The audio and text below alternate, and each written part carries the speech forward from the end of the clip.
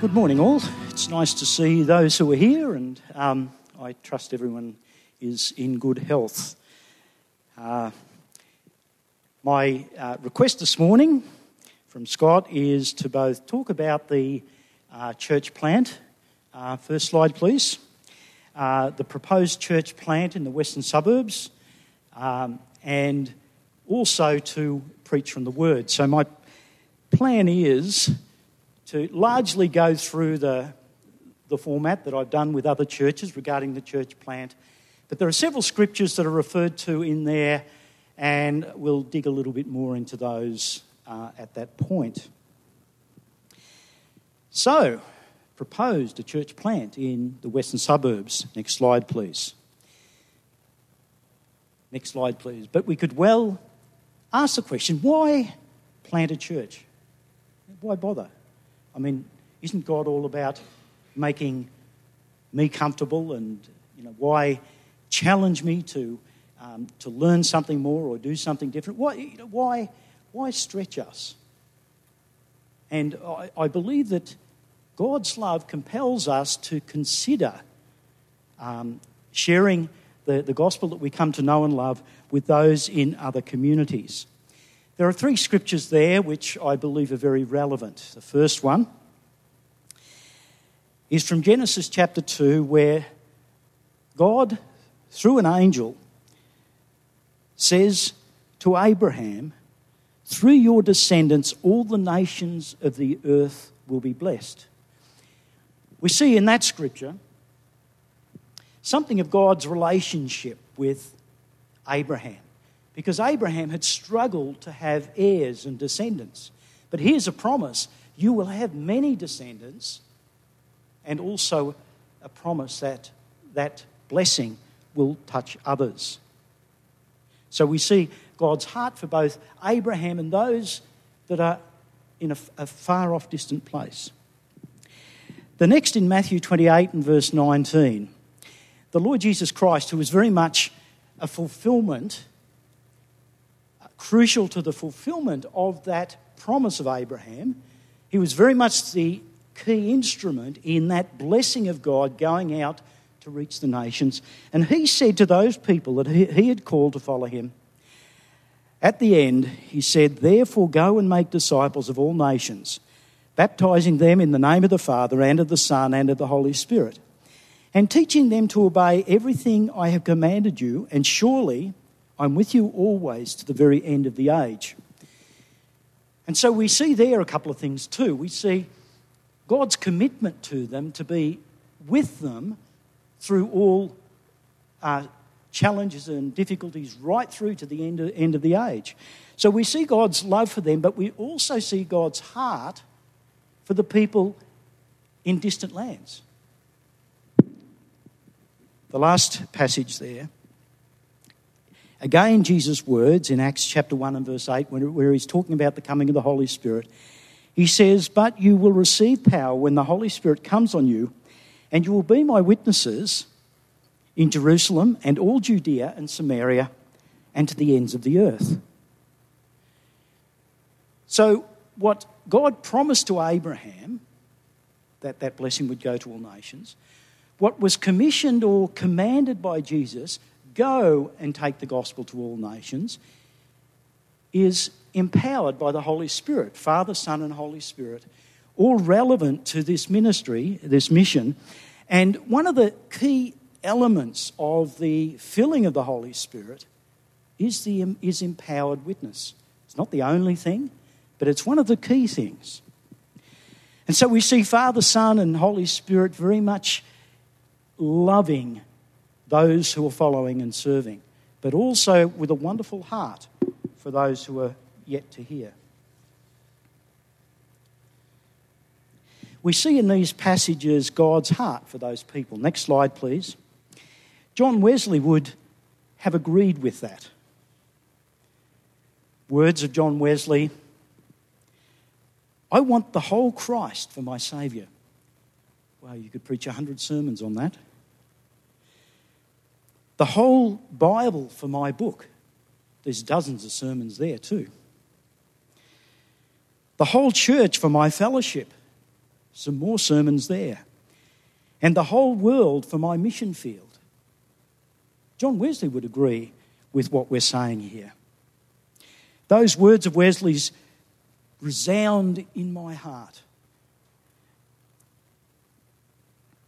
Even just understanding, he said, the whole Christ for my Saviour, even in just understanding the fullness of Jesus' love for us, his provision for all of our needs, including our deepest need for reconciliation with him, and his purpose in us, with us, and through us.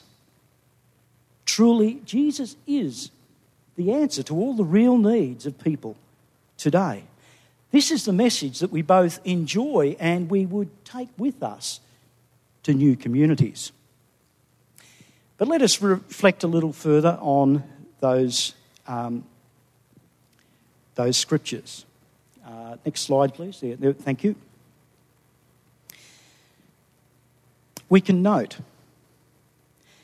that God, through an angel, said to Abraham, descendants and blessings to all nations of the earth would come. So that was in Genesis chapter 22. Back in Genesis 11, the beginning, there are different parts of this puzzle. Back in Genesis chapter 11 and verse 31, we find that Abraham's father, Terah, led the family out of Ur to go to Canaan. But then he settled in Haran. In Genesis 12, the following chapter, in verse 1, we find that God called Abraham to complete the journey to Canaan.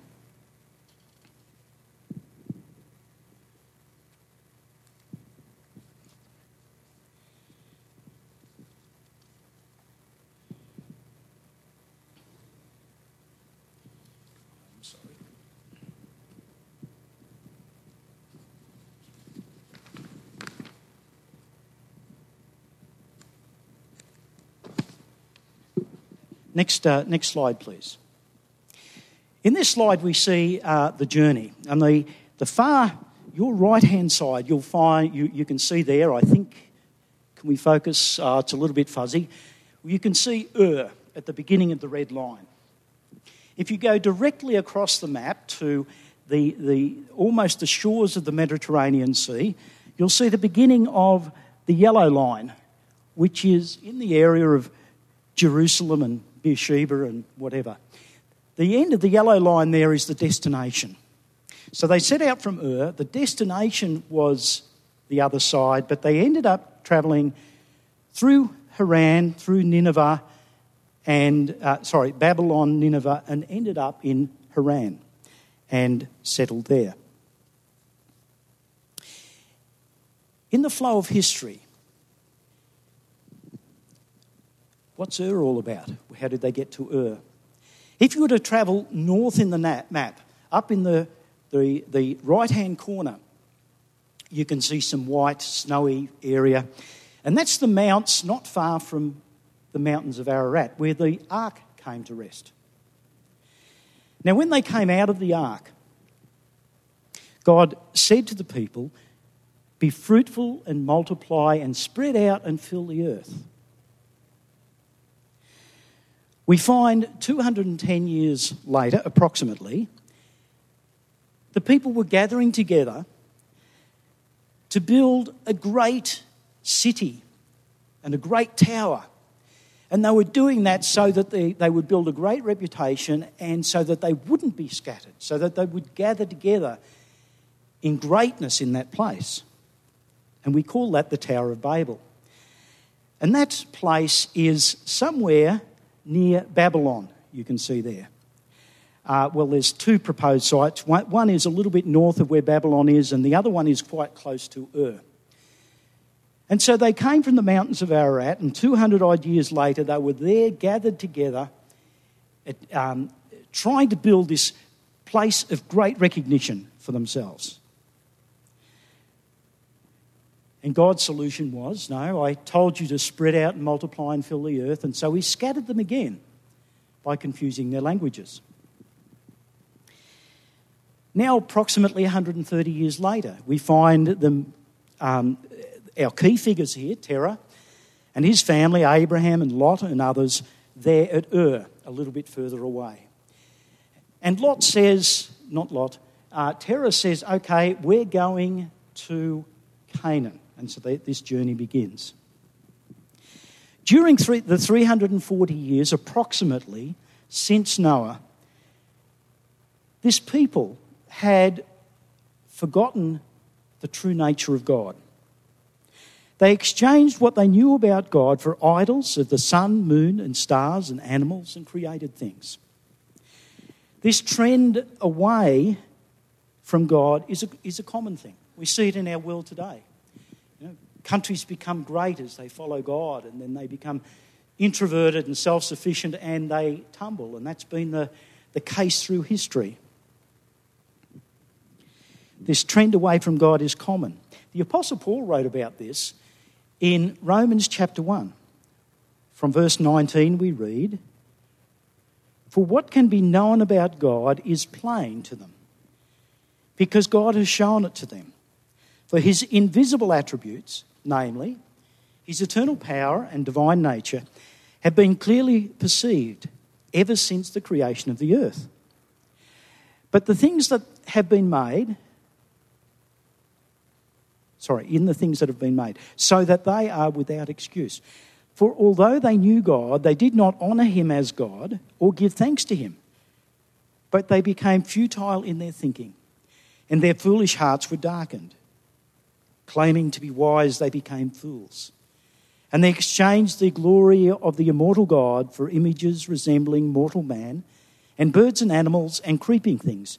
Therefore, God gave them up to the lust of their hearts, to impurity, to the dishonouring of their bodies among themselves, because they exchanged the truth about God for a lie, and they worshipped and served the creature rather than the Creator." And that's a trend through society. We see it's definitely what's happening in Australia at this point. Respect for God in Parliament, in schools and other places has been replaced by other things. So this trend had happened in Ur to this point. What do we know about Ur? Next slide. Thank you, that's the correct slide. What were the gods of Ur? This was some 200 years after Babel. The long, tall one there is the god of Un. His character is somewhat like the God of the Old Testament. He was the originator. All things originated with him. He had unquestioned power in both in heaven and on earth. But then on top of that, the next one in the band there is a picture of the goddess Inanna. She was primarily known as the goddess of sexual love, but also the goddess of warfare. There were other gods. Probably the symbol of their great religious zeal at that time was the ziggurat. The picture there of the great temple mountain that was built in that area at Ur. Now that was built around about the time that Abraham was on his way to Canaan. But it demonstrates something of the religious zeal. That was an amazing, a huge task to build that thing for worship of the false gods and the idols. It was a very religious but ungodly place. Back to Abraham and his family. Terah, his father, took the family and headed for Canaan. Why did they leave Ur? Was it because of danger? Well, we don't know that. Could have been. Was it because God's purpose was more important? And we do know that. It may have been a mixture of the two. But they did not complete the journey. They settled in Haran. So what do we know about Haran? Thank you. Haran was a busy trade centre and was known for about 1,000 years as that, because it was right on the trade route between the Mediterranean Sea, thinking back to our map a little while ago, through to the heart of Assyria. And trade from Egypt and from Mediterranean Sea countries all went through Haran back and forth from the great Assyrian Empire. So there in Haran there were lots of things that Abraham and Terah would never have seen before. I lived in Thailand for some time and I avoided tourist places. I enjoyed spending times in the unspoiled parts of Thailand where the way of life was very different. Now, people that grew up and lived in those unspoiled places, if they visited Bangkok, because Bangkok was a major trade centre, they would see things there that originated from countries all around the world.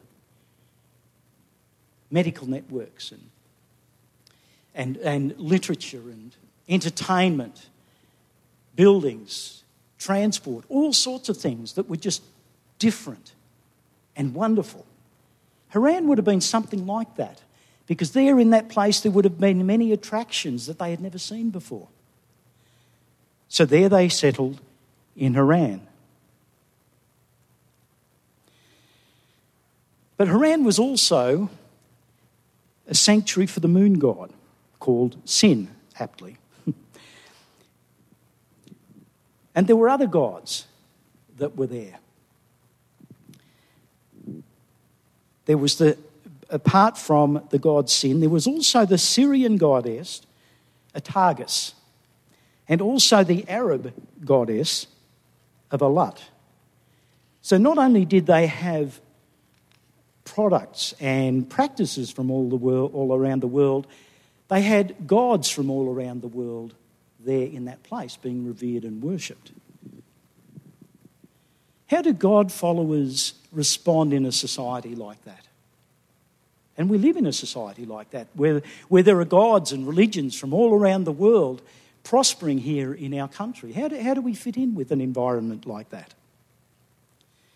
Next slide, please. James wrote in chapter 4 and verse 4, "You adulterous people, do you not know that friendship with the world is enmity with God? Therefore, whoever wishes to be a friend of the world makes himself an enemy of God."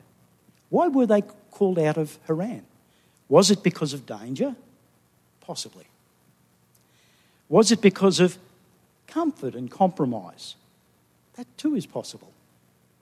Many things to be caught up with, many distractions. Sometimes we get too comfortable to follow God. Was it because of comfort? Was it because of that God's purpose was more important? And it could well be a mixture of all three. Now, Abraham followed and was known as the friend of God.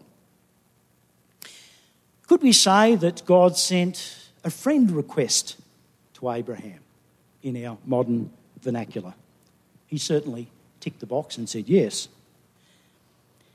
Friended by God, that's a really trendy, catchy idea.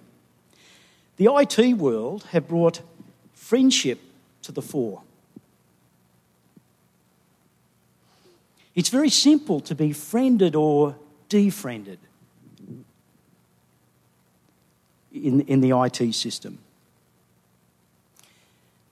A respected person once said to me that they were happy to be Facebook friends with me, but nothing more. And I have great respect for that person, and they had obviously had good reasons for setting those boundaries. But to me, it highlights the fact that there's a real difference between Facebook friends and other friends. 18 months ago, my daughter started talking to me about people she assumed I was familiar with. People like Rachel and Monica and Joey and Chandler. I had no idea who she was talking about. She was talking about the characters from Friends. Now, Friends was first hit the air in the 90s, before my daughter was born. But she and many of her friends were live, were watching this on their media. And they were fascinated by this, to them, which was an old sitcom called Friends. Now, I'd never been a fan of the show, never really knew anything about it, but if this was becoming a major influence on the thinking and the values of my daughter, I was going to learn about it. So I bought some series on DVD and watched them and learned a bit, and then had a conversation with my daughter about 12 months ago. She said, I've lost interest in that, Dad. But as we discussed the show, we agreed that whereas there were some really good points of friendship there, the friendships endured tough times and misunderstandings. And sometimes relationships were strained and they had to work through things and be reconciled. And so there were some important things. But the downside was there was almost constant lies and deception. And very bad moral choices and actions. I've been to many churches over the years, and many of them are very welcoming and friendly. You get to the front door and you have these Amy smiles that greet you and you feel very welcomed. They're very friendly. But I have found that continuing to go to many of those such churches, though that friendliness does not turn into friendship. There's a difference. Abraham was not a Facebook friend with God. He was not just friendly with God. He was called the friend of God. I have ongoing friendships with people that I first got to know when I was 5 or 6 years of age. People that I may not see them for 5 years at a time. They're down the southern corner of Australia. But we catch up often. And if there's ever a real need on their side or my side, we would do anything to help out the other. There are friendships that have endured the test of time. What is friendship like in the Bible? What does the Bible tell us about friendship?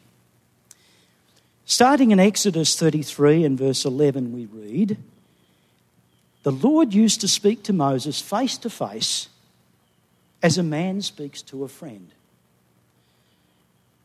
Now, communication face to face is an element of friendship. I don't know where that leaves our online friendships. I think we need to say that through the past year with COVID, online friendships have been a lifesaver for many. But it's still a poor substitute for real friendships. But open communication, an important part of friendship. Moving forward to Isaiah chapter 41 and verse 8. "But you, Israel, my servant Jacob, whom I have chosen, the offspring of Abraham, my friend." Though the people of Israel are offspring, they are not called friends. He doesn't say, "You, O Israel, my friends, offspring of Abraham, my friends." Friendship with God is not something that's inherited. It doesn't matter how wonderful your parents were and your uncles and aunts were. We don't say, well, they were friends of God, so therefore I am. It's very much, where am I in my response to God? Where is my relationship with God? The reasons for this friendship are explained in James as he refers to Abraham. James 2 and verse 23. And he says, "And the scripture was fulfilled that says, Abraham believed God and it was counted to him as righteousness. And he was called a friend of God." So it says that the basis of this friendship was believing and trusting and obeying. An essential part of this relationship. Relationships are two-sided. What about the disciples? The disciples followed Jesus and obeyed him. They were friends of Jesus. In the words of Jesus, in John chapter 15 and verse 5, we read, "No longer do I call you servants, for the servant does not know that what his master is doing. But I have called you friends, for all that I have heard from my Father, I have made known to you." Jesus says the basis of or the fruit of this friendship with his disciples is this openness, this trust between them. And just before Jesus said that, he said, "You are my friends if you do what I command you." Obedience and cooperation are an essential part of being friends with God. And just before then, Jesus had said in John chapter 15 and verse 13, greater love has no one than this, that somebody lay down his life for his friends. Sometimes friendship requires sacrifice for the good of the other. There are also things written that relate to friendships, such as the fruits of the Spirit and in Galatians 6 and the nature of love in 1 Corinthians 13. But the passages I've looked at specifically are talking about friendship and friendship with God. Do these examples that I've referred to typify your friendship with God? Something to consider. Do you believe and trust God over all areas of your life? That's something we don't inherit. That's something that we of ourselves say, I'm responding to God in this way. Is your life of following Jesus characterised by obedience to him? Is there openness in your communication with God? Are you willing to sacrifice for your loving God? This picture on the screen there may shine light on what the friendship choice is that we make. On the one hand, we have the mind and the heart and the aspirations centred on God.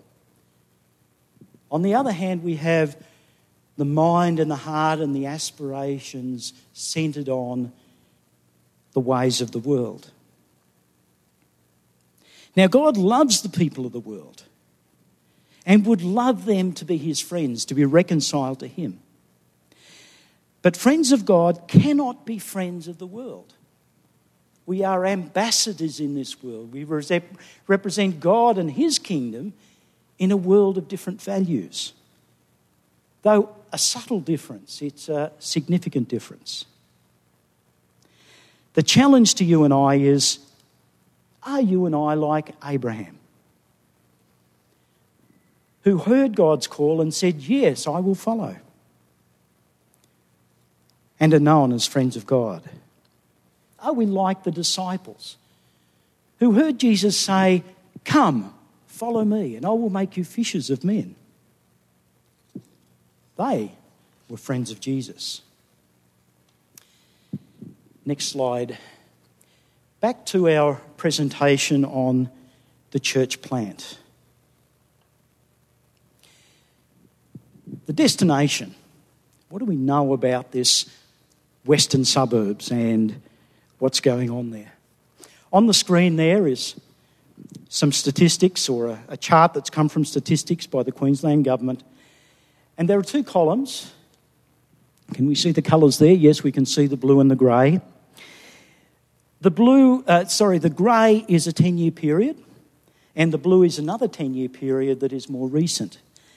And they're stacked side by side to make a comparison. If we look at the first one on the left, the Gold Coast one, we can find that growth was greater in the earlier 10-year period than the latter. And the same with Brisbane. The growth was greater in the earlier period than the latter. But you get to Ipswich and you can see that it is 5 or more times greater in the later period than the earlier one. And so it goes down. Reason why that's significant is, and the growth in that period is approximately 100,000 people. Now, if you drop 100,000 people into the community in the Gold Coast, they're just dissipated. They've spread through the high-rise buildings and through the infrastructure. The same with Brisbane. You drop 100,000 people into the Brisbane community and they just spread out and disappear. But the challenge in the western suburbs and Ipswich is that to accommodate this growth, they've had to build new suburbs massive and complex new infrastructure to accommodate them. And that includes roads and housing and supply and shopping centres and schools, universities, new railway links and everything. There were no churches in those communities, so the only churches in those new populations of many tens of thousands of people are new churches. Next slide, please.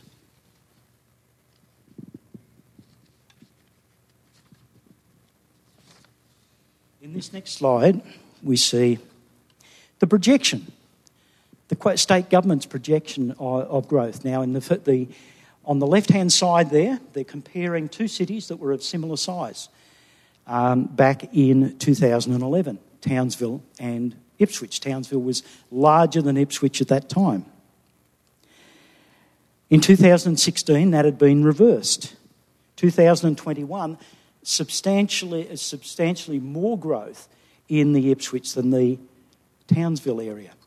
And when I say Ipswich and western suburbs of Brisbane, if we included some of the western suburbs on that fringe, that growth would be more significant probably. But the projection is that the growth in that area is going to continue to accelerate. Both will grow, but these are the government projections. These provide an amazing opportunity in a growing area where all the residents in this area have shifted from interstate or overseas or from other parts of Brisbane, and they're shifting into an area where they don't have their normal infrastructure or support networks. And in those times of transition, statistically they show that people are more open to looking into new relationships and new contacts to find a sense of community. Next slide, please. So how does that look on the map? And you can see the largest round circle there is the Springfield area, which began some years ago as Springfield, and then Springfield Lakes, and then Springfield Central. And now, because of the demand, they are just bulldozing hills and, of course, stripping the trees so that these suburbs can continue to spread. The next largest circle, the oval one there, is the Ripley Valley, which, because they don't have to bulldoze as many hills, it's anticipated that will be a much greater population than the Springfield population. And the new rail link will continue on through to there, and it will have its own hospitals and universities and government networks and everything else. And there are other circles there which are other parts, because of the demand of housing in that area, where there have just been bushland that they've just been bulldozed and replaced by housing.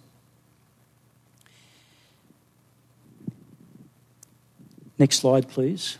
We could say, well, why plant a church there? Why not just do a letterbox drop and invite them to drop in on us?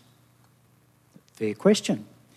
Now, those yellow circles are around the three existing churches in the Brisbane metro area, the Hills up north and 316 in the middle, and Logan further south to that. And the circles represent what is a normal travel distance to a local church. Now, of course, there are always people that will travel further than that. But if you look at the red circle, which centres pretty much around the Springfield area, it's quite a distance, quite a separate community.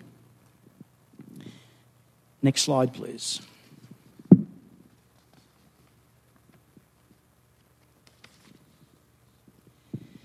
So what stage are we at with this church plant? The Wesleyan church leaders are very positive to the idea, and just through this last week they've approved a budget for expenses to help get things started. There's been assistance volunteered by 4 young, gifted, talented worship leaders, experienced musicians, singers and worship leaders. Now, these are 2 separate family groups. They haven't met each other to this point. And when I say younger, I'm not saying younger than myself. I'm saying in their 20s. And so they have little ones as part of that. And that's exciting. We don't know how that will develop, but they've expressed their interest in being part of that. We have talented and experienced youth leaders, talented and experienced home group leaders. And we also have one experienced church planter and missionary, which is me. I'm a little bit older. What do we look forward to? I believe that we look forward to... next slide, please. I believe that we look forward to seeing new people coming to new life in Christ. I believe we look forward to seeing estranged people reconciled to God. We look forward to seeing love shared between us in the fellowship, but also beyond us. And I'll just give one illustration. I've done church planting before, but every contact can be a valuable contact. And one thing that we used to do as a young church when we were still at, around about 30 or 35 people on a Sunday morning, we at least once a month we'd have lunch together at a park. So after church we'd bundle into the cars and head off to a park or a riverside or a reservoir or something. We'd spend the afternoon together. And I bought a bus so that people that didn't have easy transport could go in the bus. And in one case, in Queen's Park in Ipswich, there was one person befriended somebody else who was from a completely different country, completely different cultural group, befriended and chatted to them. The next week, that person was in church with their children. Within a month, they'd recommended some friends that we made contact with. And through the process of a couple of years, there was probably 40 people that had come to hear the gospel and respond to the gospel because of that one contact in the community.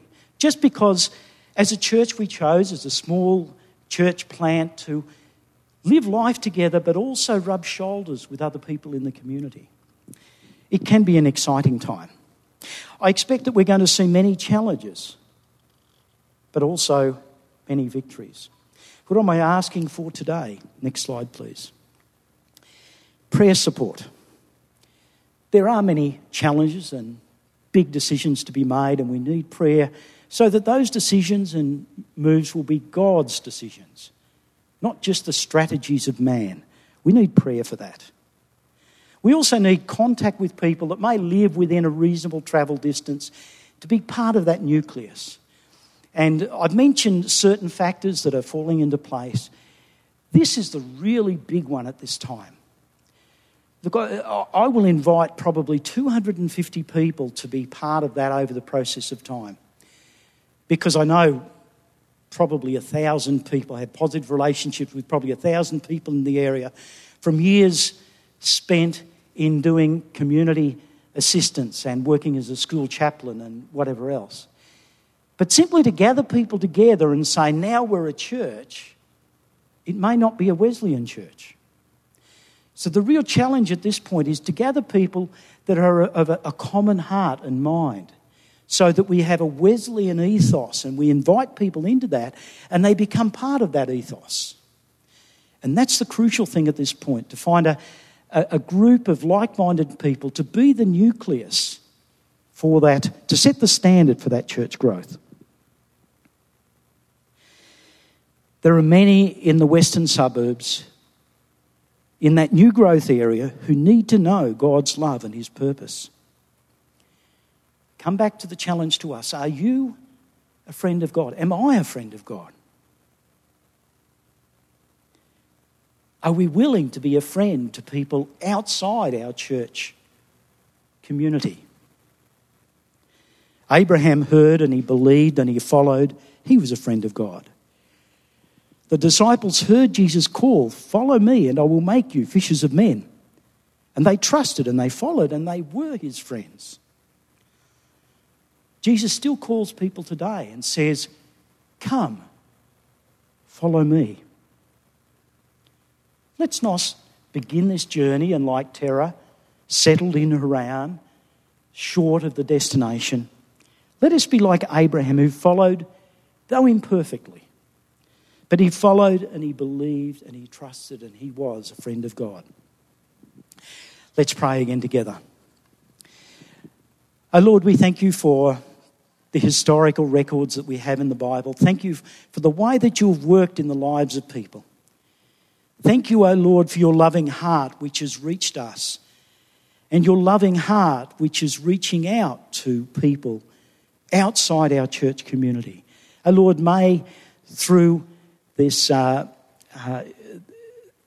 new outreach thing which is starting this week from the church, the Alpha series, O Lord, may people's lives be touched and changed through that.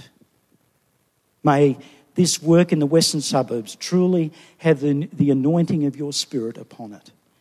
Oh Lord, I pray that you would bless each one. Help us to grow up happily in a knowledge of your love and your goodness. In Jesus' name we pray.